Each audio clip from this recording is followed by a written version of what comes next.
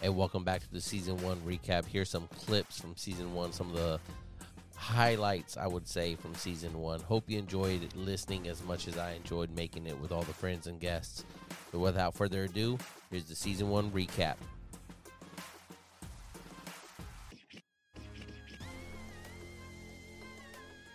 You're a complainer.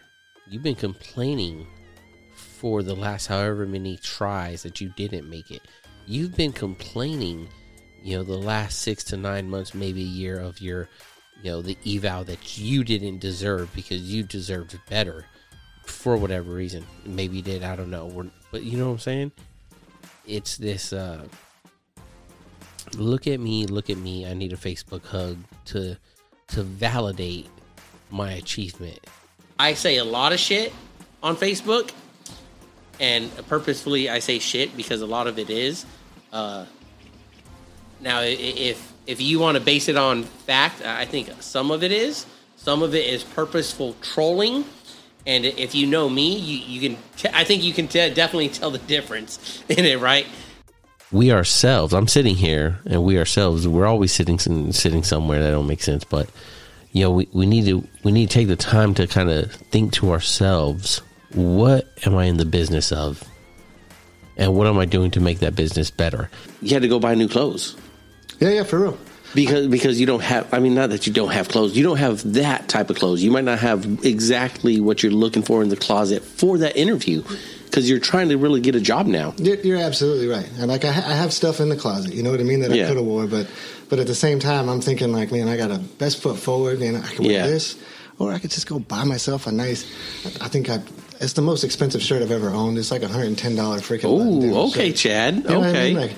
I tell my kids, it's only 2 things I really want. I just want you to work hard.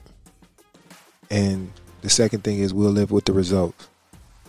So if I can get you to be the best version of you, if I can get you to take, strength and conditioning serious, if I can get you to take whatever you're doing serious, then I'm okay.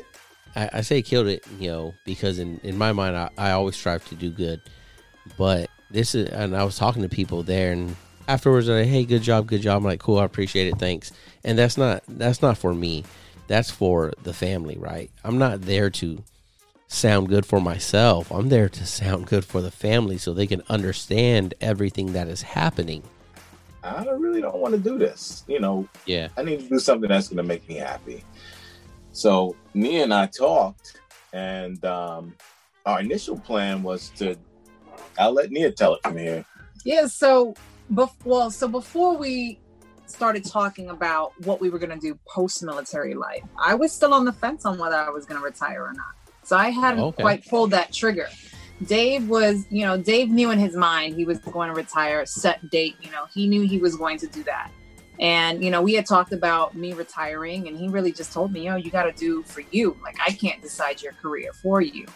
And so I was on the fence. I was, looking at different orders. I was looking at, maybe staying in for another tour.